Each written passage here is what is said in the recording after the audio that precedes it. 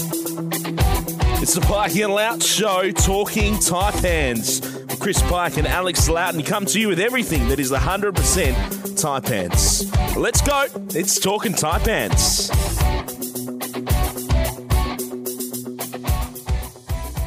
Hello and welcome to another episode of the Pikey and Loughz show. We're here talking Taipans. I'm Chris Pike, your co-host, and I'm really excited for this week's show, Loughz. And I reckon we're talking about the most exciting team in the NBL right now, the way the Taipans are playing. So I'm really looking forward to getting stuck into the way they've been playing over the last 3 games since we did our last show. Before we get stuck into that, let me introduce you, my co-host, Alex Loughton. Thanks for joining me. G'day, Pikey. No, we got it out there, but it was unbelievable game and sort of plenty to chat about. A little bit curious though, because in your post pre this podcast, you're saying about how the Taipans will charge into the playoffs, and I think we've got to unpack that comment a little bit today. So yeah, keen to get this one started. This episode of the Pikey and Loughz show proudly brought to you by Cairns Total Physio. Less pain, more life. Well, let's get straight into it. I mentioned that on social media, interested to get a reaction, and now interested to get your thoughts, because like I just said, I think this Taipans team is the most exciting team in the NBL right now, the way they're playing. You have a look at their points, and over the last 5 games, they've scored more than 90 points in every game, including 106 in a loss to the Hawks, obviously, which went to overtime. But it's the style of play that they're playing. You've got a point guard who can mix up the tempo. Scotty Machado can slow things down. He can push the pace when he wants to. I reckon Cam Oliver is probably the most exciting player in the league, just overall, and he loves putting on a show. He loves finding the camera. He loves revving up the fans. You've got Kawat Noi, who is an absolute showman, and then you've got Majuk Deng, who loves to play things up. You got Jared Kenny and the mullet to add something different. I reckon this Taipans team is exciting, but it's also one that's now playing basketball that deserves to have them considered a genuine playoff contender. And if you have a look at the teams they're fighting with, the Perth Wildcats are now slipped back there 8-5, and Cairns have beaten them twice. So, they've already almost got that season split wrapped up against them. The Southeast Melbourne Phoenix are only 1 win ahead of them. Now that they've beaten Melbourne United twice, they're suddenly not far ahead, and they're right around the same mark as Adelaide and Brisbane. So I see no reason why they can't consider themselves playoff threats right now. Well, there's two things. One, I agree with the fact that they're really on the rise, and they've got some really exciting players. Sitting on 5 wins, only really one team is ahead of them outside of the top 4.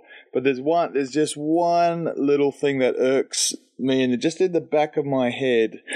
All I think about is those 3 losses to Hawks and how much that could potentially come back to bite them. And did they close the deal on the bottom tee? Well, no, they didn't. So that's probably the only glitch in the armour that is, the Taipan squad that's really forming a solid campaign. So, I mean, the win against Melbourne is huge. They had, they had to go to their press defence to try and just invoke some kind of, turnovers and things like that. But the Taipans probably could have been more attacking against that pressure, but they certainly got the job done against Melbourne United again.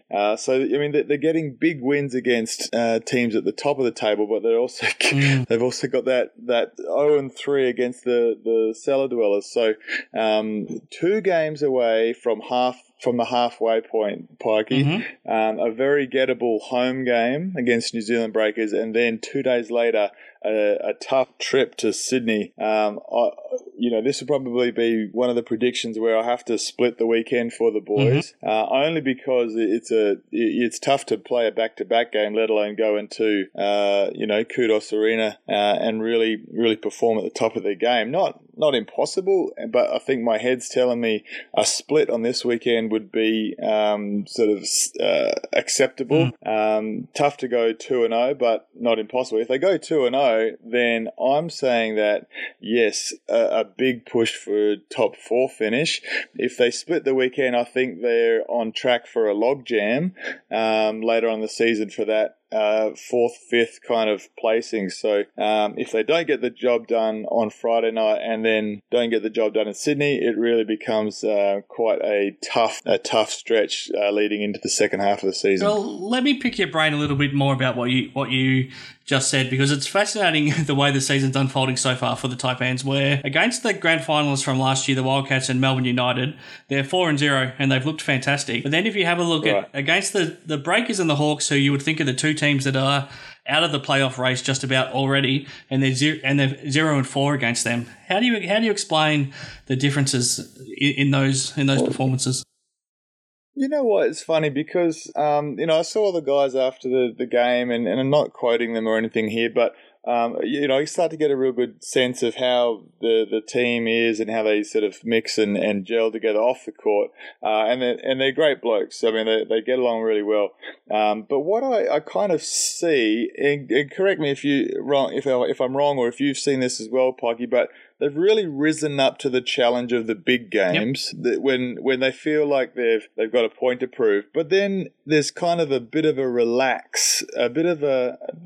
lackadaisical kind of approach to the start of some of these perhaps not so important kind of games, or not so challenging games, where it's not the championship team from last year or something like that. There's just a little bit of they lose a bit of an edge going up against an opponent where they're not as high up on the ladder. So this game, I think, would prove to me that they've recognised that, for one. Don't take this game lightly. We just come off a massive win, and we're playing the bottom team or second bottom team in New Zealand Breakers. Let's learn from our mistakes from the game after that massive win in Perth. They lost the next game after that. So let's learn from that kind of thing and just be switched on. We just got to be switched on from the get-go. Otherwise, a team will put on like 7 or 8 offensive rebounds in the first quarter, and all of a sudden there's a big hole. Can they figure it out and actually go, this is our biggest problem right now? We win a game, then we kind of lose the game. We win a game, then we sort of, let our guard down for a split second. So it's a little bit of maturity, I think, maybe, in really going, look, this league is tough. Like, recognizing that if you let your guard down, teams will punish you in this league. And I think that's their biggest hurdle right now, is mentally switching on and understanding the urgency to really get a good start and continue that rolling for 40 minutes. No, I think you make a great point, because if we go back a little bit over a week ago, they'd had the 2 Saturday night games in a row at home, a really solid win against the Bullets where they never really looked challenged. That was a terrific win. And then they backed it up with another terrific performance on the back of that 18-0 run to beat the Wildcats in the fourth quarter. But then I feel like 2 days later, like you said, there was a real letdown heading to Illawarra, where they perhaps thought that they just had to turn up and continue playing the way that they had in the fourth quarter 2 days earlier, and they would come away with a win, and they started really slowly that night. They ended up probably should have won the game, given I think it was Scotty Machado hit those couple of threes just before the game went into overtime.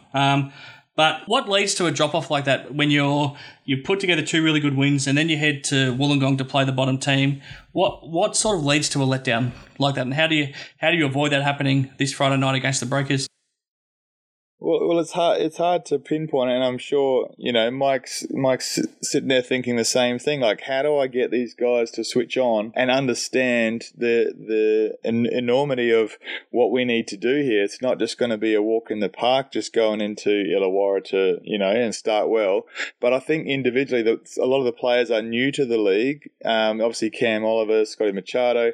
These guys aren't used to potentially the distance of travel. They're not used to the league and how teams respond and how well it's scouted. We play each other 4 times in this league, pretty much, except now we've got 9 teams. Obviously, there's some teams you only play 3 times, but it's heavily scouted. Like with a low number of teams, you just, that's all you can do is scout the opposition. So everyone's going to have these little tweaks in how the game plan is. So that each team's learning a lot. If you just play 28 teams, you play each other once every 3 or 4 weeks, then you're just playing a pickup game, basically, kind of thing, with a bit of structure. But here in this league, the difference is, every detail is under a microscope, and you play each other so close to the last time you played each other.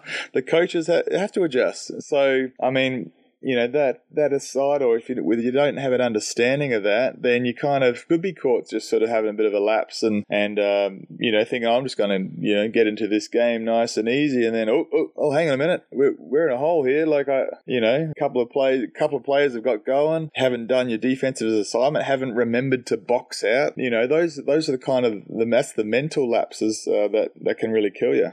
A lot of those things have been an ongoing problem. The rebounding has been a problem all season, but against Melbourne United, it was the opposite. The Taipans were terrific on the boards. They out-rebounded Melbourne by 12, and that's a team that's got Sean Long, who's been leading the league in rebounds all season. 17 offensive boards, I think they finished with. That's something that hasn't been a strength of this team, but if suddenly they can start rebounding the ball a lot better, and between Cam Oliver and Courtney, they had 26 of them just on their own, 7 offensive rebounds between them. How much of a difference can that make if they can rebound better on a consistent basis? Well, that's the point I made to Mike, is that was the most noticeable difference that I've seen from the first Melbourne game versus this one. In the first Melbourne game in Cairns, Sean Long just had a field day in the first quarter. He just got all the offensive boards. And this time around, everyone to a man boxed out their guy, and Cam Oliver was able to really put a body on Sean Long and came up with the goods. Interestingly, I think Cam's obviously a 4-man. He's not used to playing against NBA talent 5 men for a start. And so most of the time in his matchups against the 4, it's just a jumping contest, which he's gonna smash that every day of the week. But when you come up against NBA talent and you're playing at the 5 position, I think it's been a bit of an adjustment for him as well. Just to switch on and go, I've actually got to do my work early and body up and put myself in a better position than to just go, there's the ball, I'm going to go for a jumping contest. And then 7-foot Sean Long's just, got the length on him. So I think he's had to really realise the, being maybe out of position or giving up a bit of height at the 5 position when he plays at the 5, that he's really got to do the grunt work early. I think Courtney has shown games where his high energy or really aggressive attacking the board has really set up the rest of the game for him. If he tries to start a game shooting hot and getting into the game by shooting, it's not so much his style. I feel like his style is energy plus. Get going, get contributing that way first, and then some threes might open up. But if you open up a game with 3 rocket launchers and don't quite connect on them, and then all of a sudden your team's in a hole, and you're probably going to be facing a subs pretty soon, coming off the bench to try and find some answers offensively. But each guy's both those guys are pretty young as well. Quat's 21, Cam Oliver's 23. Still learning and learning at a really quick rate. If I am honest about this league, they've come in and had to shoulder a big load for the Taipans, so they've really performed well. But I think there's a steep learning curve for the guys. The other thing about Cam is that, unlike a lot of the other big guys in the league, and Sean Long's one of them, and I think just about all of the big guy imports that every team seems to have signed this year, they seem to be getting in foul trouble, but Cam seems to be on top of that at the moment. Has he learned a bit quicker than the other guys, or is he just a bit smarter? Is he, what's he doing right that he's not getting into the foul trouble that the other bigs across the league are? I think his post D is good. Like he uses his strength well. He'll contest late, and because he's athletic, he'll put a lot of players off who think they got an open shot. He'll kind of do that late sort of lunge and contest. Like it's a bit like Nate. Like Nate's arm length is so long that he can get to and change a lot of shots late. So I think he's a help side defender. His role, Cam Oliver's role, has really been protecting the rim, and that the one play that sticks out, obviously Mello drew the contact, got a bit of separation and was still trying to finish the layup, and Cam Oliver read it beautifully and just volleyball spiked it into the baseline and stared down Mello. I thought that was he's just got a really good sense of the occasion defensively, so he's sort of roving around a bit and getting ready to help the guards as they're defending their opponents coming into the key. So I really like the way Cam sort of reads the game. And yes, it's been poised and efficient on the defensive end. So yeah, it hasn't really come across much foul trouble at all. I like the way he finds the camera pretty quickly after he makes a big play too. And it didn't quite work when he tried it in Perth, because the Wildcats went up the other end and got a dunk when he thought they'd called a timeout. But it worked pretty well on in the game against Melbourne when he found the camera after he made some big plays. Always got respect for someone that knows where the lens is, Pikey. You've always got to know where the lenses are in the stadium and how many cameras there are and which camera to look at. So he's certainly got that down pat. Maybe he's flexed in the mirror quite a few times and kind of liked what he sees, but he's definitely quick to locate the crucial camera. What did you make of Melbourne United? You've seen them twice now up close in person. Were you surprised that they? I mean, to me, they didn't look like a team that was on a 6-game winning streak, and Cairns outplayed them for most of the 40 minutes. What did you make of them?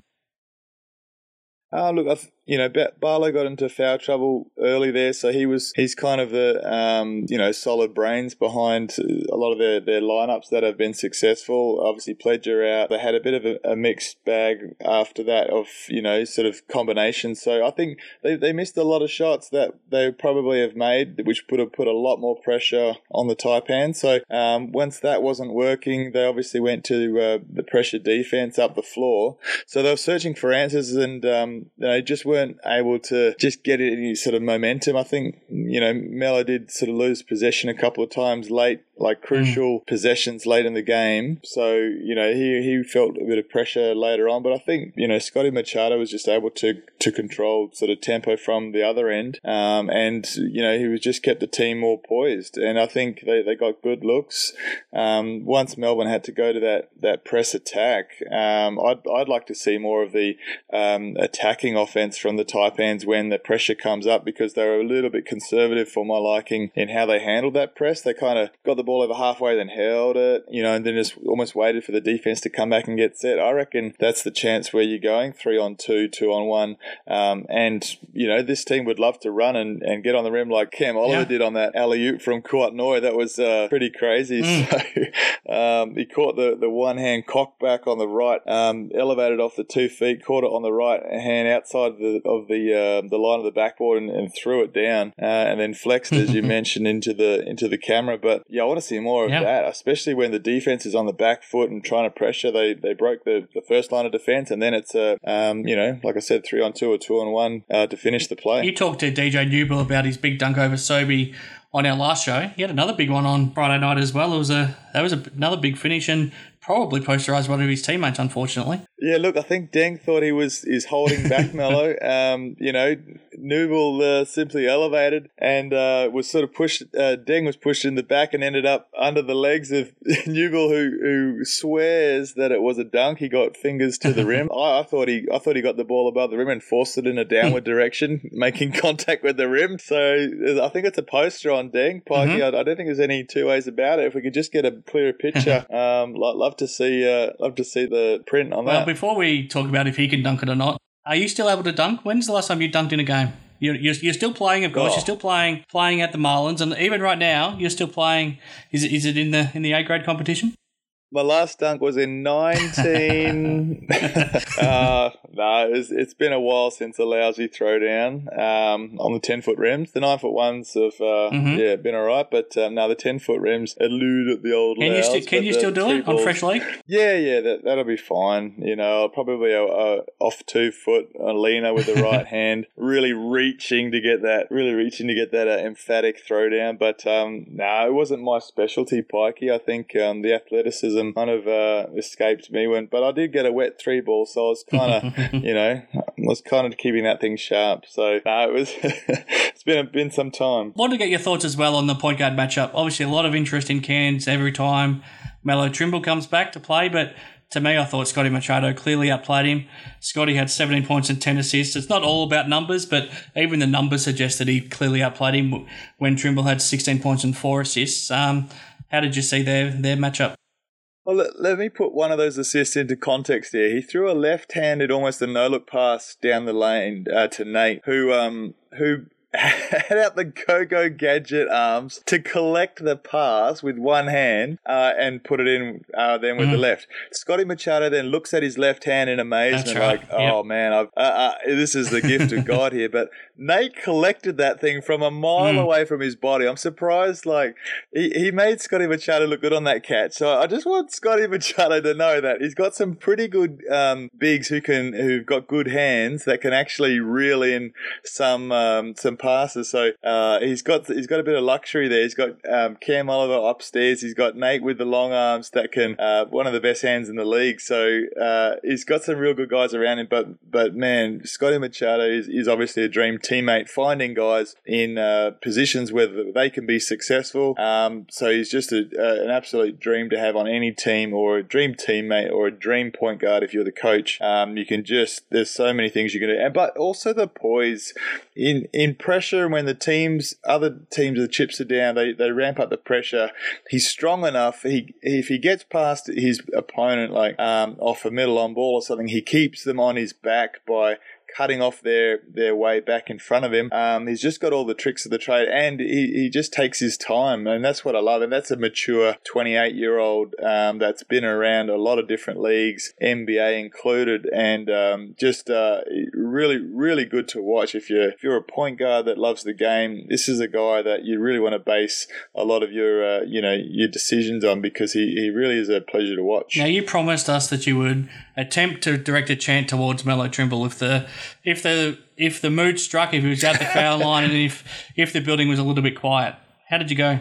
Yeah, it was a fail, Pikey. The stadium was too big. I underestimated the bloody size of the thing. It's a 5,200 seat stadium. Easier with a microphone in hand, but can you think I can find one in that stadium? No. So not in the second row, but maybe somewhere on the floor there. But no, it was all good. It was probably more appropriate in the first game if they just got an extra free throw. It was kind of more hot in the media that time, but it's still fun to get up there and have a bit of a laugh. There was a few that were with me. Who's with me? Had about 10 over there, 20 over there.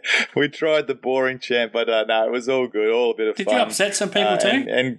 Did you upset some people as well? Oh, I think the new players to the Taipans thought I was having a go at the team, so they were pretty upset. But luckily, I had Jared Kenny's partner to settle them down. Say, don't worry, it's just Loughz. He's having a go at Melo Trimble. So I was thankful for Alba for doing that. Otherwise, I would have had dark stares, laser beams in the back of my head for the rest of the game. Now, the other thing was, I don't know if you've been able to catch the replay, but old Trigger's getting some big time interviews at halftime. He had you the game before. I think it was the Brisbane game, wasn't it, or the Wildcats game? Then this week he had Jody Maguire. What do you reckon he's got? Jody Maguire. What do you reckon he's got in store this Friday night? Oh, who's he got in store for this Friday night? I don't. It could be former Perth Wildcat manager Brett Habercroft, who's involved with the Taipans this year, putting on the meals and sorting out all the manager duties, but just looking after the boys. He could be a contender, I think. Pikey, what do you think? Well, he's one of the best in the business. I was surprised that. I'm not sure what ended up happening with him leaving the Wildcats, but it was one of the biggest signings in the off-season for the Taipans. He's a terrific pickup, and I'm sure the boys are appreciating everything that he's doing for them, because Well, I don't know if they are, Pikey, because the new guys wouldn't know anything different. The old guys would, and I said, make sure you tell the new guys what was before, because this time around, like this year, they actually, they're getting really well looked after with food. There's a players' room. There's multiple actual ice baths, so not a freezer container. So the boys are getting looked after, and so they should. And I hope they can really respect what Brett Habercroft is able to provide for them now in being a full-time role as a manager, which we haven't had before. One last thing, and then we'll move on to some of the other talking points in the league, and then we'll do a preview of this weekend's games, and then we'll let everybody move on with their lives. The coaching staff, I think Mike Kelly and his team deserve an enormous amount of credit for the squad that they have put together. We spent the first couple of episodes here on the Pikey and Loughz show dissecting the squad, but now that we're almost at the midway point of the season, I think we're in a good position to sort of reflect on how well it's put together. And I think the biggest change from last season was that I think the three imports that you played alongside last season were all all too similar. You had 3 guards, so the backcourt was loaded with the imports and had probably lessened the talent that you had to work with in the other 3 positions in a lot of ways. And I think that probably ended up hurting the team and probably was a factor in the way you ended up not winning too many games, unfortunately. But to now have a genuine point guard with Scotty, you got DJ Newbill, who is a terrific shooting guard. He's one of the best shooting guards in the league because of the fact that he can score, but he does it so efficiently. And then Cam Oliver's a fantastic big man. And then you've got Majuk Deng and Nate Jawai as the other big man who couldn't be more different to back up Cam as well. You bring in Kite Noyes, just small forward, and he's been a revelation. And then you've got some handy role players like Mirko Jeric and Jared Kenny and Fabian Krislovic, who's playing important roles too. The team doesn't go that deep, but everybody has their role in the team, and it looks like it's a really well-balanced squad. That's what I've made of the first 9 rounds.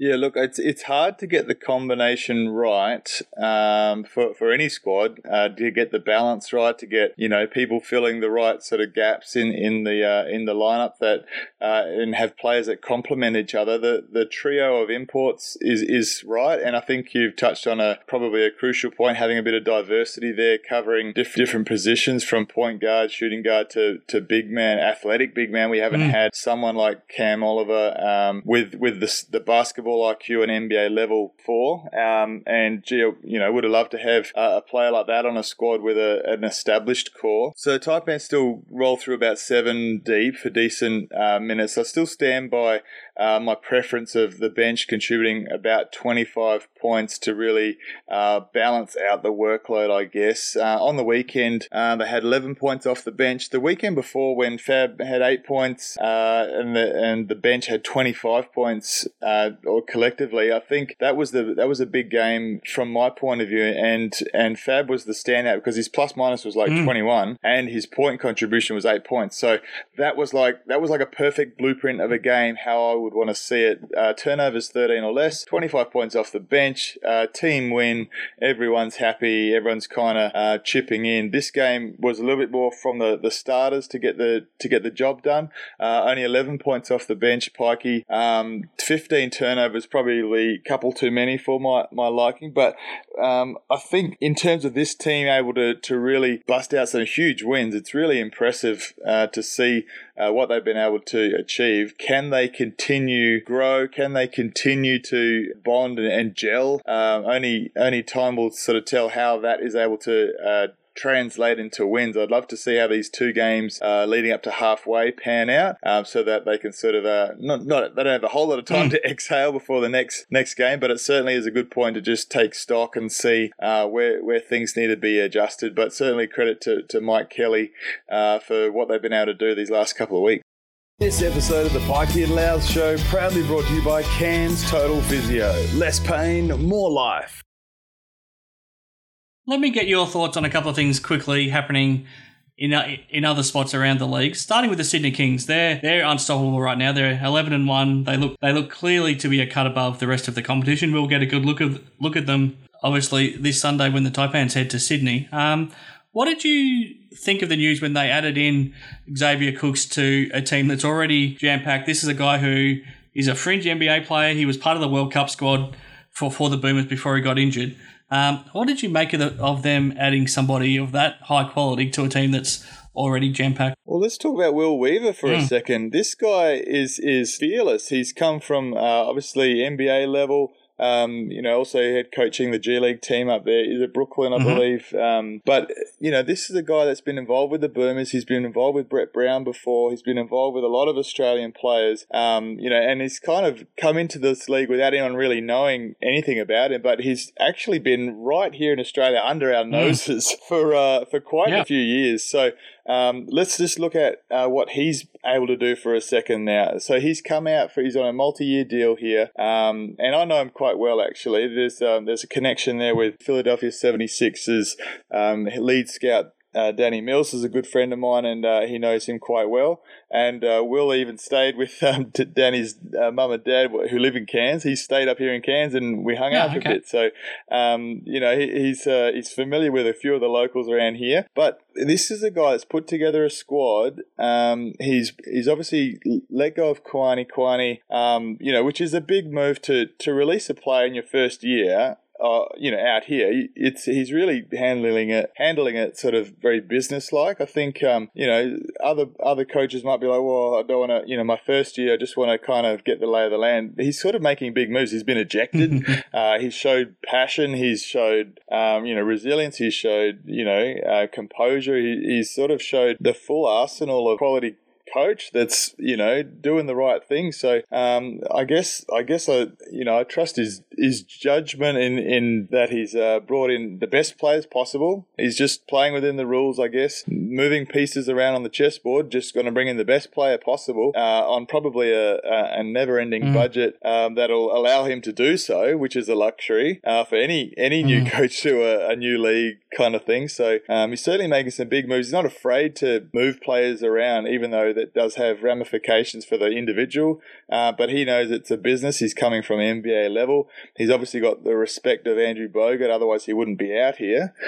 So there's a lot of, I think he's a big-time player, big-time personality, a big-time person to be in that role, and he's never played much basketball in his life except for maybe at the YMCA. So, he doesn't need to have been a player. He's got a good brain on him, I feel, and I think he's, they're poised for a successful season. I wanted to get your thoughts. You touched on it there already, but just on the fact that Kawani had to be let go for him. Obviously, you spent time with him at the Taipans. I feel like if he had stayed at Cairns right now, he'd be a very handy player. He could be sharing that small forward spot with Courtney, and that'd be very, very handy. How much does this hurt him? And if you're him, how do you sort of try to bounce back from that to keep your career alive beyond this season? Well, I mean, I think you'd be looking at the your minutes and going, okay, I'm really not getting much of a look in here. This is, he was signed quite early in the off season to complete the roster. So I think the Taipans were still needing time to put together the squad. So he obviously was happy to sign that early stage of the off season to complete that Sydney roster, and maybe just taking a chance. Who wouldn't? But I think obviously as the seasons wore on, he's sort of realised he's not going to get a whole lot of minutes. So it's always unfortunate when a player is sort of let go, and I think he'll find his way back on his feet. He's such a positive guy and really nice guy, like really nice teammate. He'll just do anything for you. Like he's just always too nice. But I think he'll find his way. He'll probably reload again in the Siebel, and he's got NBL experience. Like you said, he started to have a few really good games last year as well, and able to string some games together. So he had quite a couple double-digit games, but he's certainly a lot of energy, a bit undersized in terms of, you're quite noise at the three, has a bit more height than Quiney at the three. So yeah, he's gonna keep battling, he's keep gonna find his ways, gonna keep trusting that he's got what it takes and make improvements. So I think he'll be okay. He'll land on his feet, but it's just a bit of a setback right now, and it's a bit unfortunate for his position. But I think he'll bounce back. The other big talking point across the league and probably across the world right now is the way LaMelo Ball's playing. We saw him against Cairns, unfortunately, step up huge, and he hit that three to put the game into overtime. Ended up becoming the youngest ever player in NBL history to record a triple-double, and then he backed it up with another triple-double in the next game over in New Zealand. We've seen some mock NBA drafts come out recently, and he's the number one pick. It looks like he's now becoming firmer and firmer in becoming the number one draft pick. What do you make of what he's doing right now at the Hawks, and what do you think his future holds for the rest of this season? Well, look, I felt that win against the Cairns Taipans back when he had the 24-point game. I was like, nah, he's gone home for Christmas and not coming back. Like, his stocks couldn't really go any higher at that point, and I was probably couldn't be more wrong. He backed it up with a triple-double against the Taipans, and then another triple-double, the game after. So now he's projected number one. I couldn't emphasize this anymore. I still believe that he'll be home for Christmas and not needing to come back. Why would you? I mean, basically, the only thing your stock can do is go down. It's worth millions of dollars to stay healthy. If you get injured, bad things happen after that. So why would you want to risk that? The team's not going to go to the playoffs. So why would you stay? I think, his people that look after him, it'll be it's basically a board. Like, it's a business. He's the business. He'll have a whole board of directors deciding his fate, and it will be out of his hands, obviously. They'll be like, look, this is the best course of action. The board would include his dad, the agents, everyone that's invested in him, and it just makes sense that you shut up shop and wrap yourself up and wait for June 22nd, staying healthy and just keeping in shape. So, look, I don't think he'll be around for much longer. What does that mean for the Hawks? Assuming he does leave, they still haven't been able to find a replacement for Aaron Brooks. I think they were very keen on Xavier Cooks, but they missed out on signing him, obviously, to go there to play under his dad, Eric, who's an assistant coach, would have been an ideal fit. What does it mean for the Hawks if they still can't bring in that next import to replace Brooks, and if they lose LaMelo for perhaps, the last 10 games of the season? Well, it basically becomes a junior development program to save money to load up on someone for next year if they've got finals hopes for next season. So, you probably batten down the hatches and save as much money as you can, and just give your younger guys some quality time. And obviously Sunday Detch is having a great sort of season, and Greeter's not having a great season. But they might be trying to get these players up to scratch and NBL ready and a possible selection for the year after. But at this stage of the game, there's not really a whole lot you can do. Why would you waste more money when you don't have a whole lot to start with? You may as well be saving up for future seasons. All right, let's refocus on the Taipans, because this is a huge round 10 to try to consolidate now. They've won 3 of the last 4 games, but suddenly a couple of losses this week, and as you touched on at the start of the show, would be potentially fatal. Go 1-1, and you probably are still treading water there. If you can get both of these wins, you probably end the round in the top 4. So it's a massive weekend for the Taipans. It starts Friday night back at home, Cairns Convention Centre, against the New Zealand Breakers, who are really struggling. They're 3-8. They just managed to get back on the winners list, beating the Hawks last week, but they're still down on manpower. I don't think Corey Webster will be coming to town. Potentially Rob Lowe will be back though, which is good news for them after his nasty fracture to his skull. What are you expecting on Friday night? Yeah, look, I think, the Breakers will be buoyed by their win against the Hawks, but I don't think it'll be enough. The other side of it is RJ Hampton had that breakout game against the Taipans, so he'll be confident. But I don't think, the way the Taipans are playing, I don't think they'll let them come in quite so easily. I feel like the Taipans will get this done by 10 points or more, probably 10 or 12 points. If they make it if they don't have the start of being switched on and ready to go, and they let this game be a one possession game, then that would be disappointing. I think the Taipans have to put New Zealand to the sword earlier on by asserting who they want to be this season. I think this is the perfect opportunity for them to prove to the league that they can back up a big win against a team that's sort of lower down on the ladder. So this is a big opportunity for the Taipans, and I think they have to prove it to themselves and everyone and the fans that they're contenders, and they'll certainly want to get New Zealand by a lot, and then head into Sydney with a free swing. It's then a massive test on Sunday in Sydney, but suddenly the travel problem's not as much an issue, because Sydney will be coming back from playing in Perth on Friday night. So both teams will be, both will have played on Friday night, and both had to have flown back to Sydney on Saturday. So that evens it out a little bit. But I mean, the Kings are in amazing form right now. They're 11-1, and they look outstanding. But if you go back to the first game of the season, the Taipans played them really well, and for probably 32 at least of those minutes, they were on top in that game. The Kings only got on top in the last little period. So that they played well against them once this season. What do they need to do well on Sunday to make a contest of it and at least be close late in the game and then try to pinch it?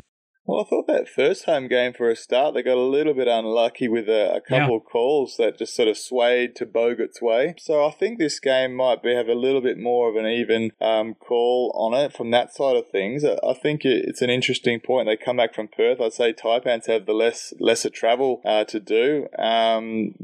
Coach Will Weaver's been resting Bogut, and it's been commented on a few different posts and podcasts that, he's managing his minutes, or Bogut's getting old older, so he's getting more tired and things like that. So as a reference, it was gone down from 12 points a game down to 8 points a game. Everyone's like, oh, he's performing worse. Well, he's just getting less minutes. Well, or is he being managed better with the minutes that he only needs to play as much minutes as he needs to through the course of the season? Then you've got a fresh Bogut for the late charge in the year. But I think I think Bogut would find it hard to back up. He's 7'1". He'll have to play a big game in Perth, who are angry at their performance at being pantsed at home again by Adelaide. Adelaide. So Perth are going to come out firing. So they're going to need Bogut for a good 20 minutes of that game, if not more. So he's going to have to play 25, travel back. I don't know. Maybe he gets rested a little more, and they take their chances with saying to the other players, look, if you guys are worth your salt, you're going to have to carry the load this game. We're going to rest Bogut and maybe only play him for 12 minutes, or when we need to, or as much as he can, as soon as he can get warm and limber up. So it could be an interesting one. I'd be very keen to see how that Perth-Sydney game plays out. Maybe it's a tight one. Maybe it's overtime. They're exhausted. Like, things can change pretty quick. The Taipans obviously will be focusing on the game right in front of them. Got to get the job done Friday night, and then just sort of sit and go, hang on a minute, we've got a sniff here. Let's go for it. We've got nothing to lose, and let's try and get back to 500. Well, very quickly, let's touch on your predictions for the other games this round as well, starting with that Perth-Sydney game in Perth on Friday night, which comes straight after the Taipans host the Breakers. I think Sydney will get this one by 5, but I think Perth are going to be sort of clawing and gnashing at the teeth, trying to find some semblance of form. But yeah, I think Sydney will get the job done. Melbourne United and Adelaide 36 is on Saturday. Fascinating game. Melbourne have now lost 2 in a row last weekend. Adelaide have won their last couple, including winning in Perth. Intriguing one, this one. I think it is a tough one, because I didn't see Adelaide winning that Perth game, but they certainly showed some fine form. Melbourne obviously had a tough double with Taipans and then Sydney last week, so they might be licking their wounds, but they might have a bit of aggression at home. Is that Melbourne, one in Melbourne? Is that what you said? Yeah, okay. I think that one could be going to overtime, but I'm going to say Melbourne United by 6 in overtime. And also on Saturday, Brisbane Bullets host the Illawarra Hawks. It's a must-win game for Brisbane. They continue to struggle a little bit, but they can't afford to drop this one. Look, this one could be interesting if this is LaMelo Ball's swan song as he heads into some turkey and some stuffing. Will I go for a Hawks win over the Brisbane Bullets? I think Brisbane Bullets will have to claw to keep their season alive. So it's going to be a close one. I'm going to go Brisbane Bullets Just by quickly, 3. When does it get too late for the Bullets to make a personnel change, which I think a lot of us think that they have to do, given the unbalanced roster that they appear to have put together? The time to make a change was probably 4 or 5 weeks ago. So, what's the point of doing it now? Well, maybe it's to sort of scrounge together some semblance of respect, going into the late part of the season. But, if it wasn't for scraping into the playoffs last season, Lemanis might have had a slightly different, job in front of him. Like I feel like there was a lot of pressure on him to make the playoffs last year, and they only just got in, and didn't have a great series. But I think he's going to have to do something. He's going to have to show that he's willing to, if you stand your ground and bomb out and then get close to wooden spoon, it's going to be curtains and they'll probably have to make a change. Like I think they'll have to do everything they can and try everything they can to get the best possible players. It's going to be fascinating. Then on Sunday, Southeast Melbourne, who finally hit the road and finally got a win in Brisbane last weekend, they host the Wildcats, who will be coming off that tough game in Perth against the Kings. So a fresh Southeast Melbourne might be too strong here. I think Phoenix will get the job done by 8 points against Perth. Yeah, and I think Ty Wesley should be back as well for that one too. So Right.